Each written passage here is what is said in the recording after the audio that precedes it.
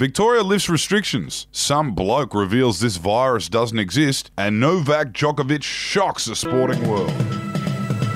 Hello, you are listening to the Batuta Advocate's Daily News Bulletin for Tuesday, the 8th of September. My name's Wendell Hussey, and alongside me in the Budgie Smuggler booth is Clancy Overell. Hello, listeners. Hello, wherever you are tuning in, be that Spotify or elsewhere on the internet. What's making news today in our paper, Wendell? A feel-good story from down south. Daniel Andrews has instantly lifted restrictions after hearing the Prime Minister's latest round of pot shots in the media. What a massive relief for the southern state. Less than 24 hours after revealing that he wouldn't be lifting stage 4 restrictions for another month, the Victorian Premier performed a sensational backflip. After hearing the Prime Minister issue some passive-aggressive statements in the media, Andrews decided he should ignore the health advice he's been given and open things up, so stage 4 is no more. Easy as that. And we've since been tipped off that Mark McGowan and Anastasia Palaszczuk could open up their respective borders as well after Scott Morrison made some more passag comments about that and its effect on the economy. Moving on to some local news now, and an ex-classmate who tattooed self with ballpoint ink is now smarter than the world's epidemiologists.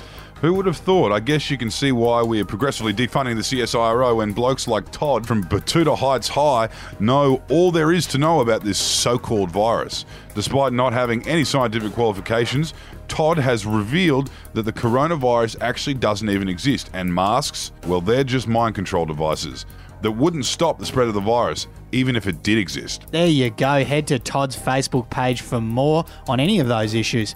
And our next story comes from the sporting world, with Novak Djokovic appearing to care about someone struggling to breathe because of his actions. Truly shocking if you didn't see the footage. The odds-on US Open favourite, and a man who has defiantly played tennis throughout coronavirus, even during lockdown, hit a tennis ball into the throat of a linesman, causing him to get disqualified. While that's a big story in itself, the world was more rattled by seeing the Serb pretend to care that someone was having respiratory issues. Something in stark contrast to when he organised the Adria Tour, where players and staff were all struck down with the virus as a result of his actions. 2020 is just full of twists and turns, and we had a comment on that story from Matt Griffin, who said perhaps she should have been doing her job. She can pay attention to serves at 100 plus miles an hour, but can't see a ball coming at her at a fraction of the speed.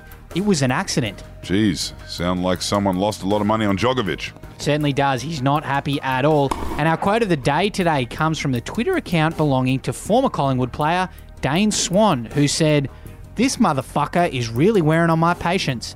Going to be a lot of fines coming the government's way the next couple of months. The rule breaking is going to get a lot worse, whether anyone likes it or not." And that was directed at Dan Andrews.